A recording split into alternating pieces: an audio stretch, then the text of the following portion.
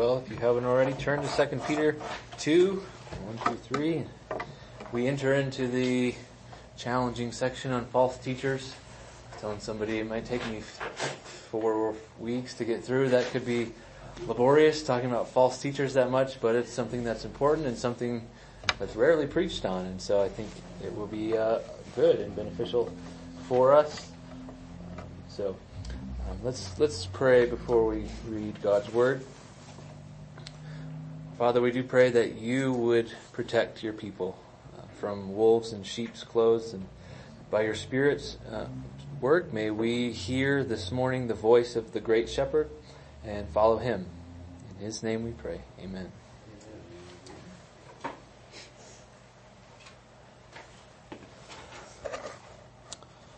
Let's stand and we'll read 2 Peter 1 through 3.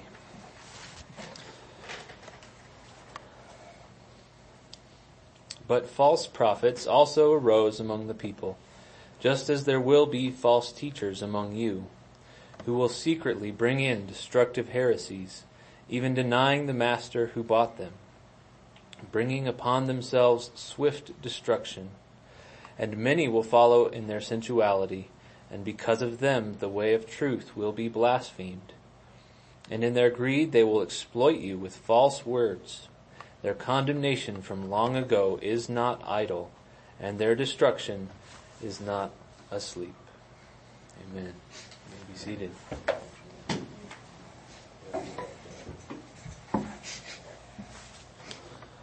It kind of actually came up in Sunday school a little bit this morning. Stan was talking about if it rhymes, it might be true, the songs. And I often think of something I recall a certain flavor, and maybe this is ungracious, but a K-Love Christianity, this Christianity that just kind of, if it's on the Christian radio or if it's in the Christian bookstore, it's okay. If it's Christian, well, it's probably good. If it's a Christian movie, it's probably worthwhile. It's probably good teaching. And we learned last week, he said no prophecy was ever produced of man. So he said you can have confidence in the scripture, and you can have confidence in these teachings of the apostles. But we have to be aware as we go through life that there is such a thing as false prophecy, false teaching. He says in verse 1, but false prophets also arose among the people, just as there will be false teachers among you. So Jeremiah has a great description of these false prophets from the Old Testament. In chapter 23, God says, I did not send the prophets, yet they ran. I did not speak to them, yet they prophesied.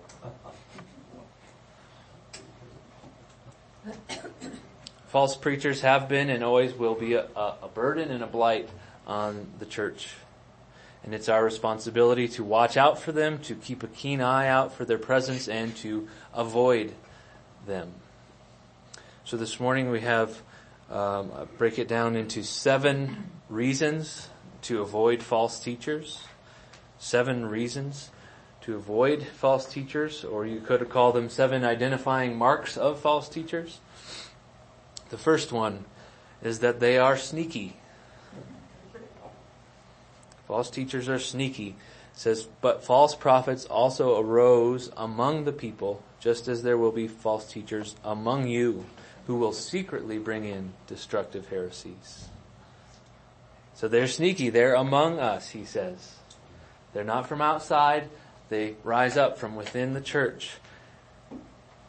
Paul warns the Ephesian elders of this. He says, I know that after my departure, fierce wolves will come in among you, not sparing the flock. And from among your own selves will arise men speaking twisted things to draw away the disciples after them.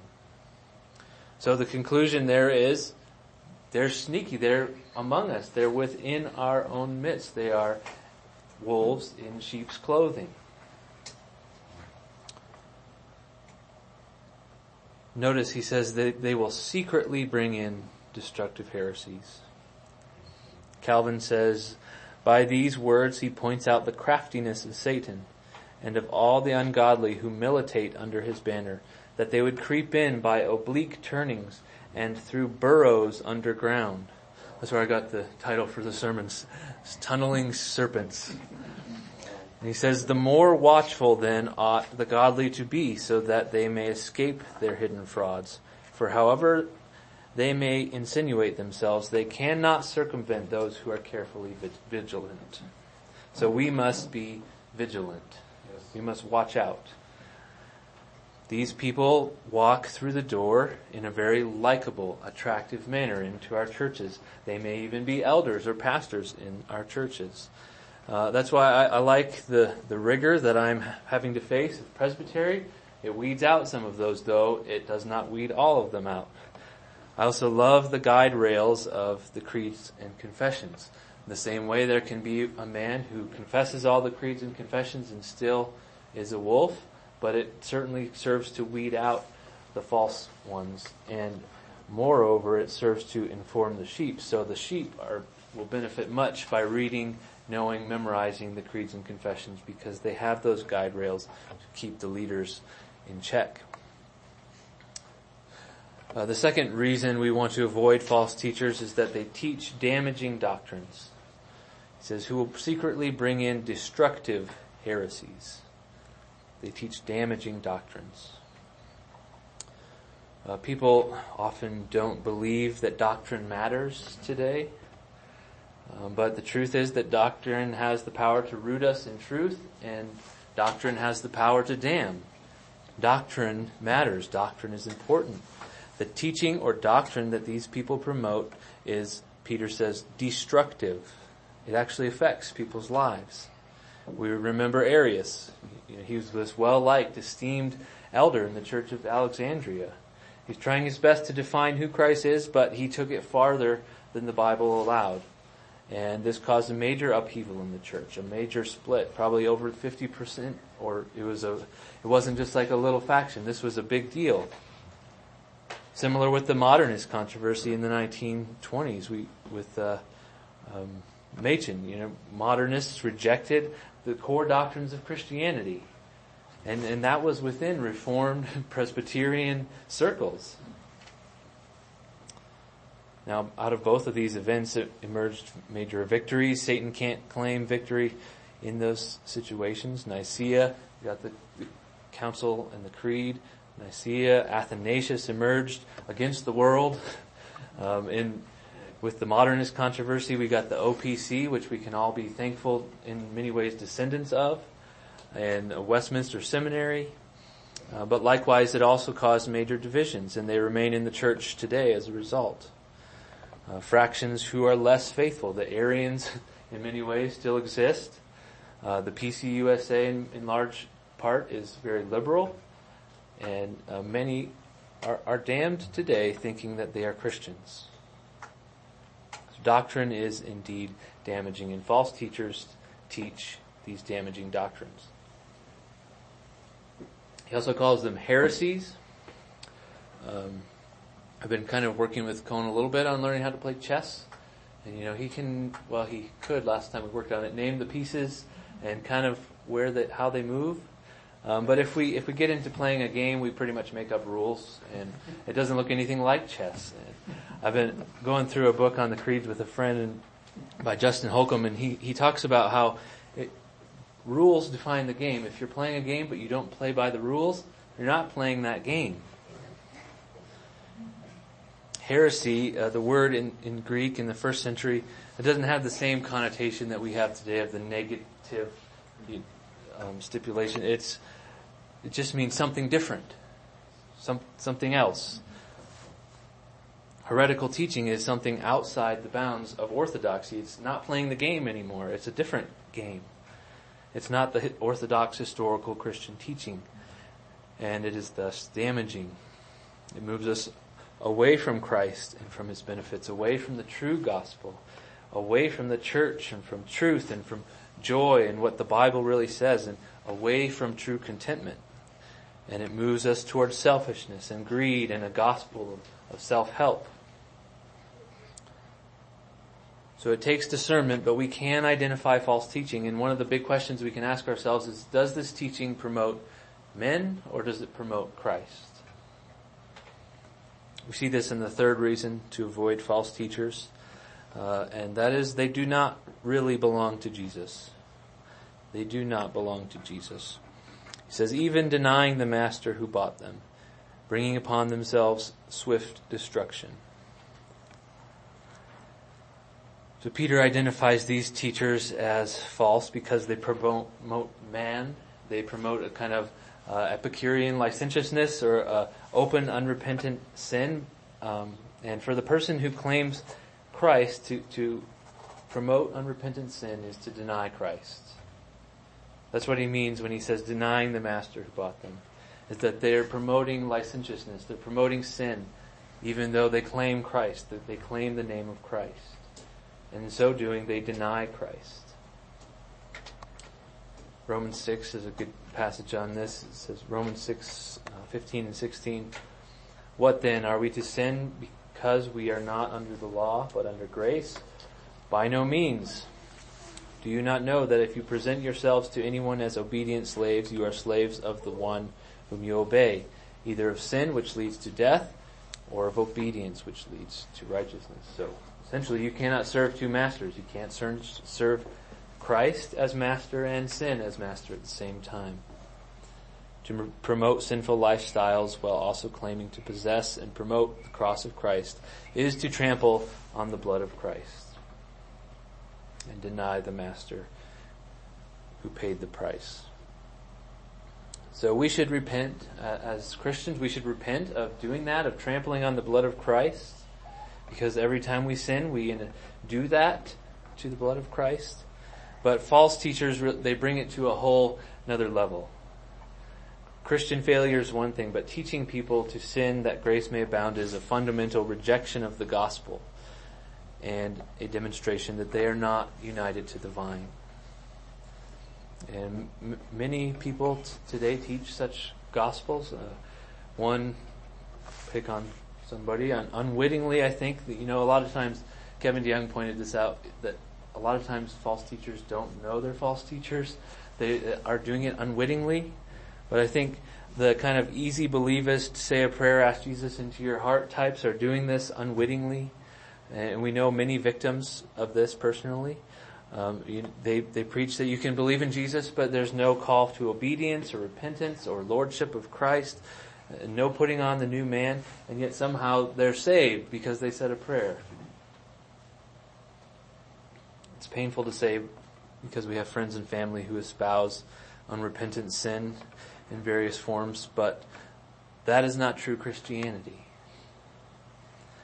John says in 1 John that whoever says, I know him, but does not keep his commandments is a liar, and the truth is not in him. But whoever keeps his word, in him truly the love of God is perfected. By this we may be sure that we are in him. Whoever says he abides in him ought to walk in the same way in which he walked.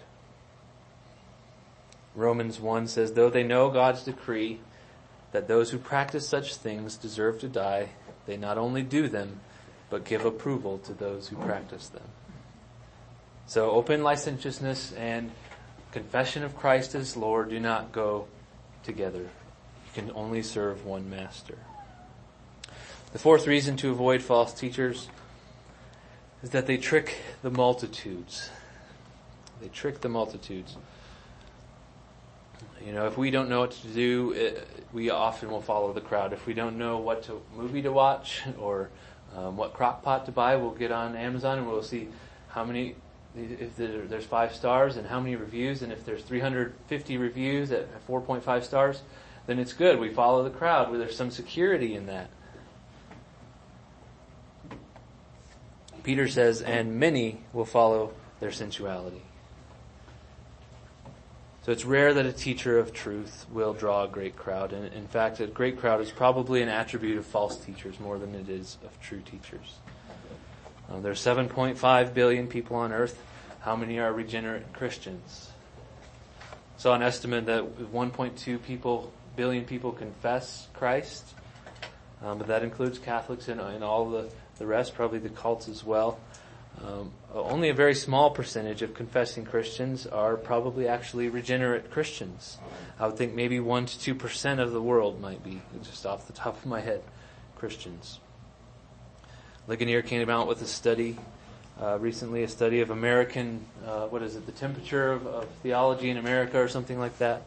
And the section on evangelicals is kind of heartbreaking. Only 81% of American evangelicals strongly agree that God counts a person righteous, not because of one's works, but only because of one's faith in Christ. 38% believe God accepts the worship of all religions, including Christianity, Judaism, and Islam. And here this one. This one's terrifying. 73% strongly agree that Jesus is the first and greatest created being by God, with an additional 5% agreeing somewhat and 3% not sure. That's 81% of evangelical Christians are functional Arians. Now don't mishear me. These people are not all heretics to be cast off by us into eternal flames. I think that's important to recognize. We can be quick to condemn confused Christians, and we can. That's not always wise. I think we need to be gracious, but we can be a little bit harder on the false teachers. These poor people are victims of false teachers and people who have led the sheep astray. He says, many will follow in their sensuality, but we must not follow. Attractiveness in presentation should not be a consideration in the teachings we follow, but truth and truth alone. John 10 says, Jesus says, my sheep hear my voice, and I know them, and they follow me. I give them eternal life, and they will never perish, and no one will snatch them out of my hand. Now, the ESV uses the word sensuality here, which in English kind of has the connotation of pleasure, sexual pleasure, or pleasure taken in through the senses. And that's a good translation of the word there, that many will follow in their sensuality. Other translations, though, KJV, pernicious way, or shameful ways, or debauched lifestyles. I like that one. In the Greek, the word, it's somewhat uncertain really what it means, but it's probably something like unpleasantness or exciting disgust. It's something gross. So it seems to me that the word, it has more to it than just kind of sex appeal that's drawing these people, but that's probably is the emphasis of the word. So it's this sensuality or debauched lifestyle which Peter says many will follow. And that's kind of always the case. Sex and money draw a crowd. People say, look at these people. They have Jesus, and they're also having a good time. Sex outside of marriage, loving, monogamous, homosexual relationships, drunkenness maybe in just moderation, but a little bit of drunkenness. You can have a sensational, wonderful, personal relationship with Jesus without the trappings of the church. You can have health, wealth, and prosperity without a cross. You can have self-help, self-esteem, self-worth, and Jesus as your co-pilot. All that is attractive to people. Paul teaches that we talked about this on Wednesday. A few Wednesdays ago, we can judge within the body. We're called as Christians to judge within the body. So it doesn't bother me in the least to call out these things in the church. But we do need to remove the logs from our own eyes first. So we have to ask ourselves, where are we tempted to follow in the sensuality of false teachers? What lies do we find personally attractive? I wrote a list for myself. I won't share it with you. I'll allow you to write your own list. But I was a little bit surprised at how influenced I still am by the American gospel. I'm an entitled person. I think I'm owed certain things. So I commend doing that as an exercise, because by trying to identify the presence of demonic lies in our lives, and we all have them, we'll be better prepared to stand against those crafty, sneaky schemes of the devil. That's what Calvin calls us to, vigilance, being aware of what things we're prone to. The fifth reason to avoid false teachers is that they tarnish the truth. They tarnish the truth. Peter says, and because of them, the way of truth will be blasphemed. So again, these teachers are Christian in name. They are among us. They are denying the master who bought them. Peter describes Christianity as the way of truth. This is not the way of our opinion. This is not, just kind of following after our own desires. Christianity is the way of truth because it's from God.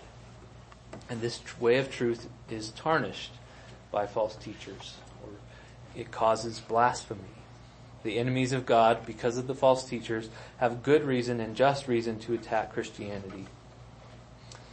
They can scoff at the title, Way of Truth. And just to kind of pick at some low-hanging fruit, when Creflo Dollar asked for money for a private jet, or when Benny Hinn stays in $20,000 a night hotel rooms, even believers can see the hypocrisy in that.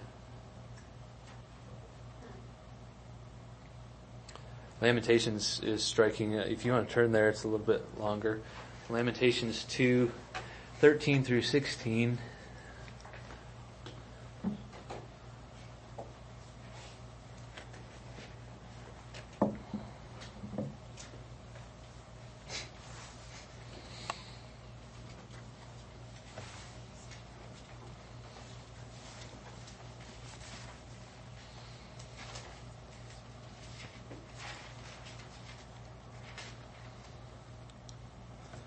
Lamentations 2:13 through 16. The prophet Jeremiah lamenting, what can I say for you?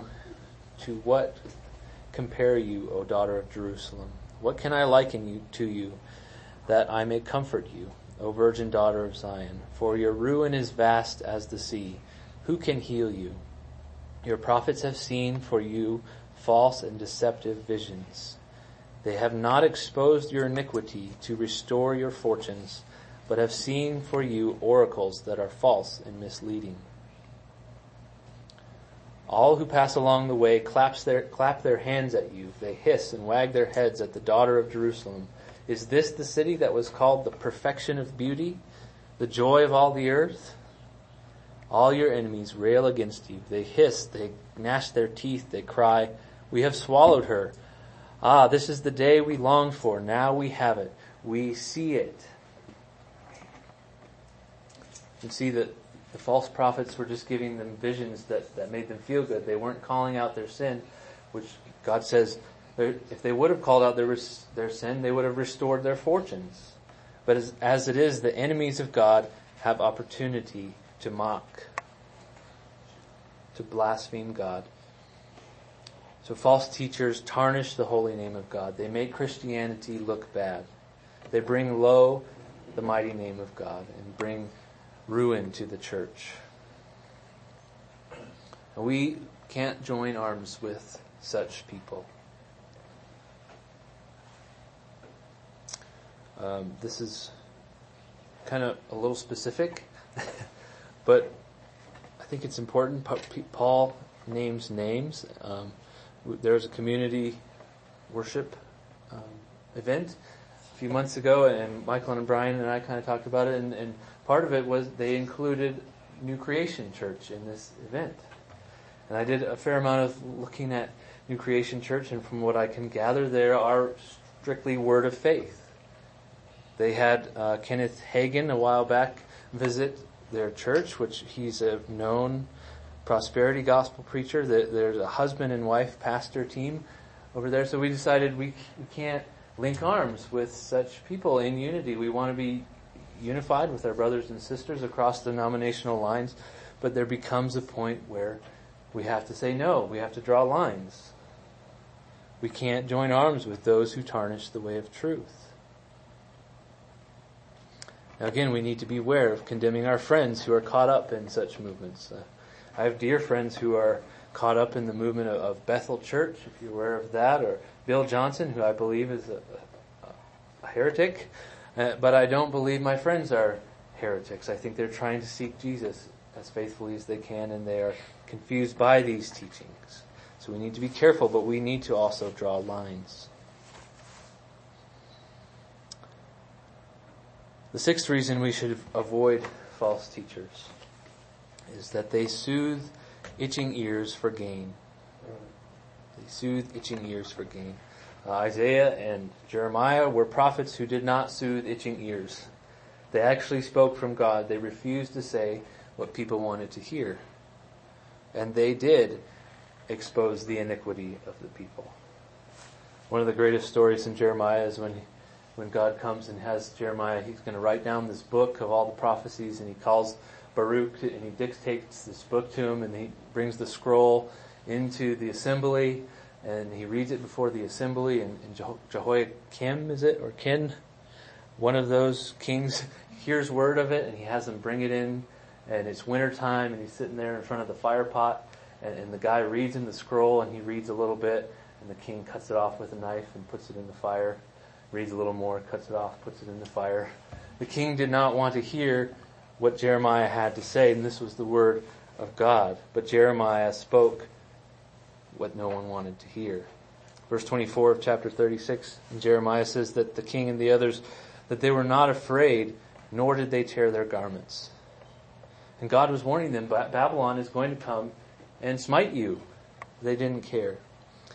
Jeremiah and the other true prophets spoke God's word and not their own, no matter the consequences. The false prophets, on the other hand, are not so. They say peace, peace, when there is no peace.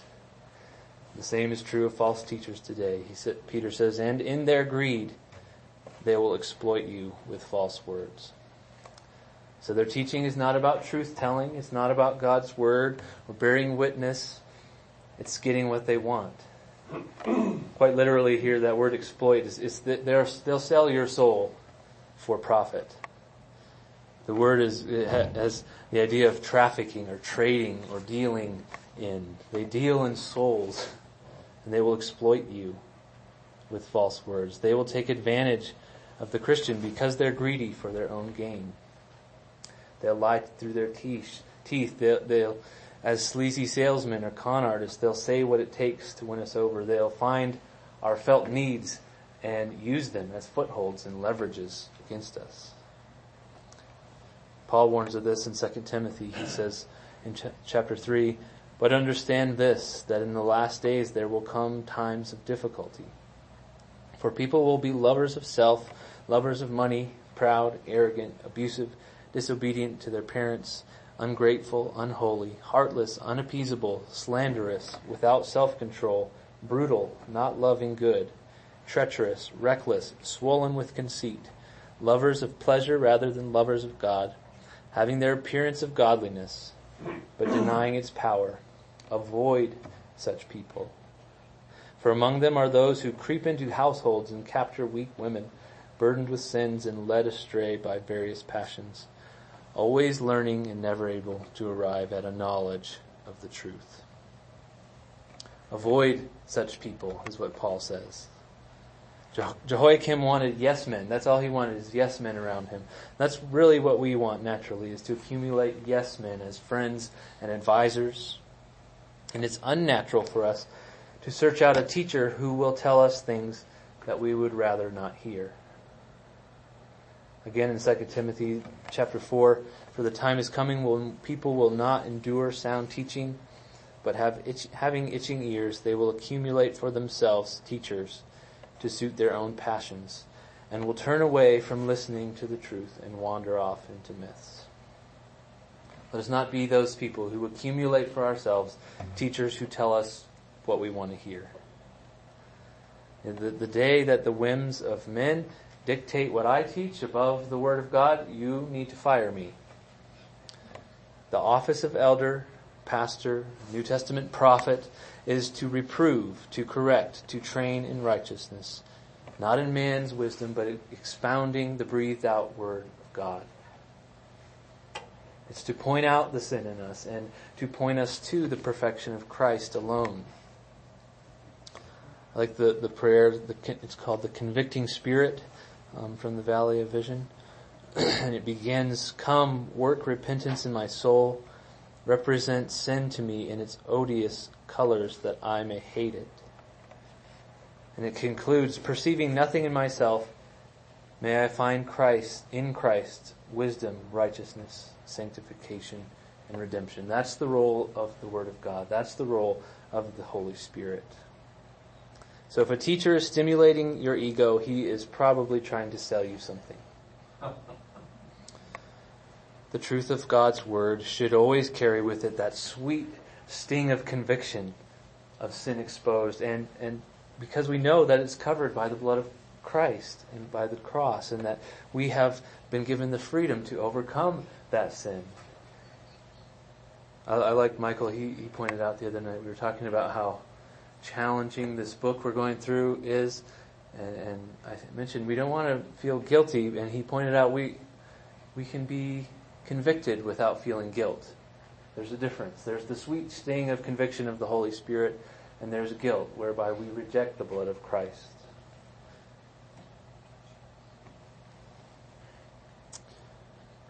Finally, the seventh reason to avoid false teachers is that they will be cast off. They will be cast off. Verse 3, their condemnation from long ago is not idle, and their destruction is not asleep. And also he said in verse 1 that they're bringing upon themselves swift destruction. And I don't want to belabor this point too much because he gets really into fine detail in the coming verses, and we'll get there, but it's true, they will face judgment for what they teach.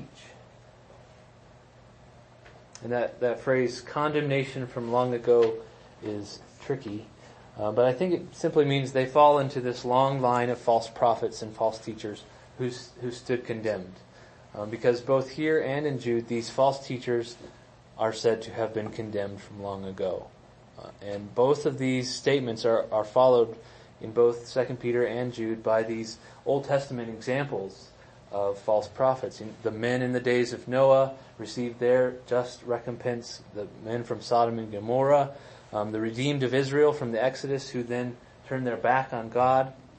All of these people and these false teachers of today stand in that same tradition. Jude 4 and 5 is kind of illuminating here. It gives us a little bit more clarity, I think, to what Peter's saying. He says, for certain people have crept in unnoticed who long ago were destined for this condemnation. Ungodly people who pervert the grace of our God into sensuality and deny our only Master and Lord, Jesus Christ. Now I want to remind you, although you once fully knew it, that Jesus, who saved a people out of the land of Egypt, afterward destroyed those who did not believe.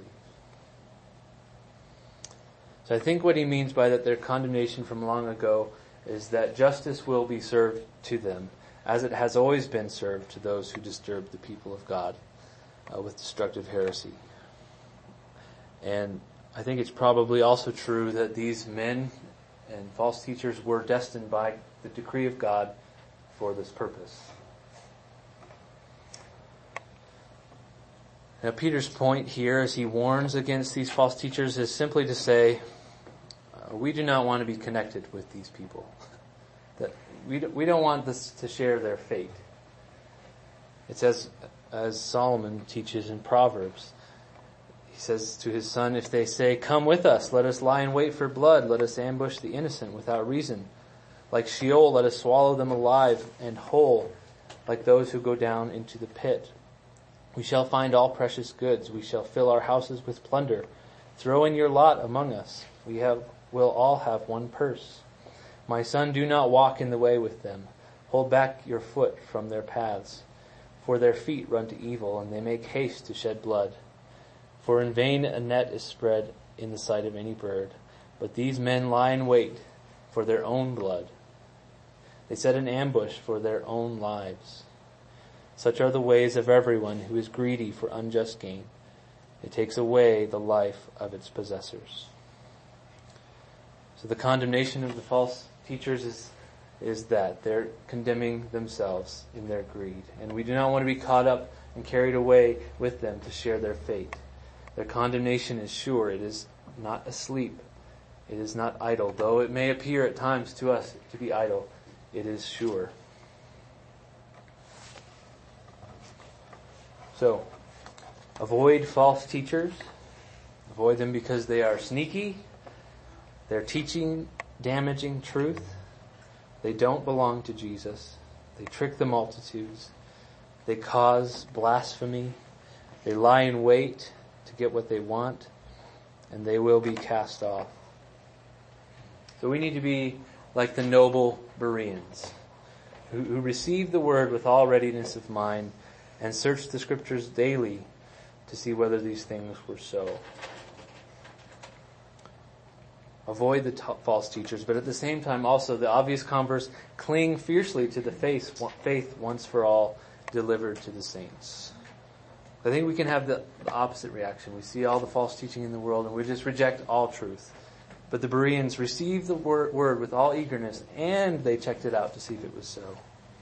Avoid false teachers, cling fiercely to the faith once for all delivered to the saints. As Peter has been teaching us, we have the apostolic testimony. We have the sure word of the prophets, and so we can be confident. Amen.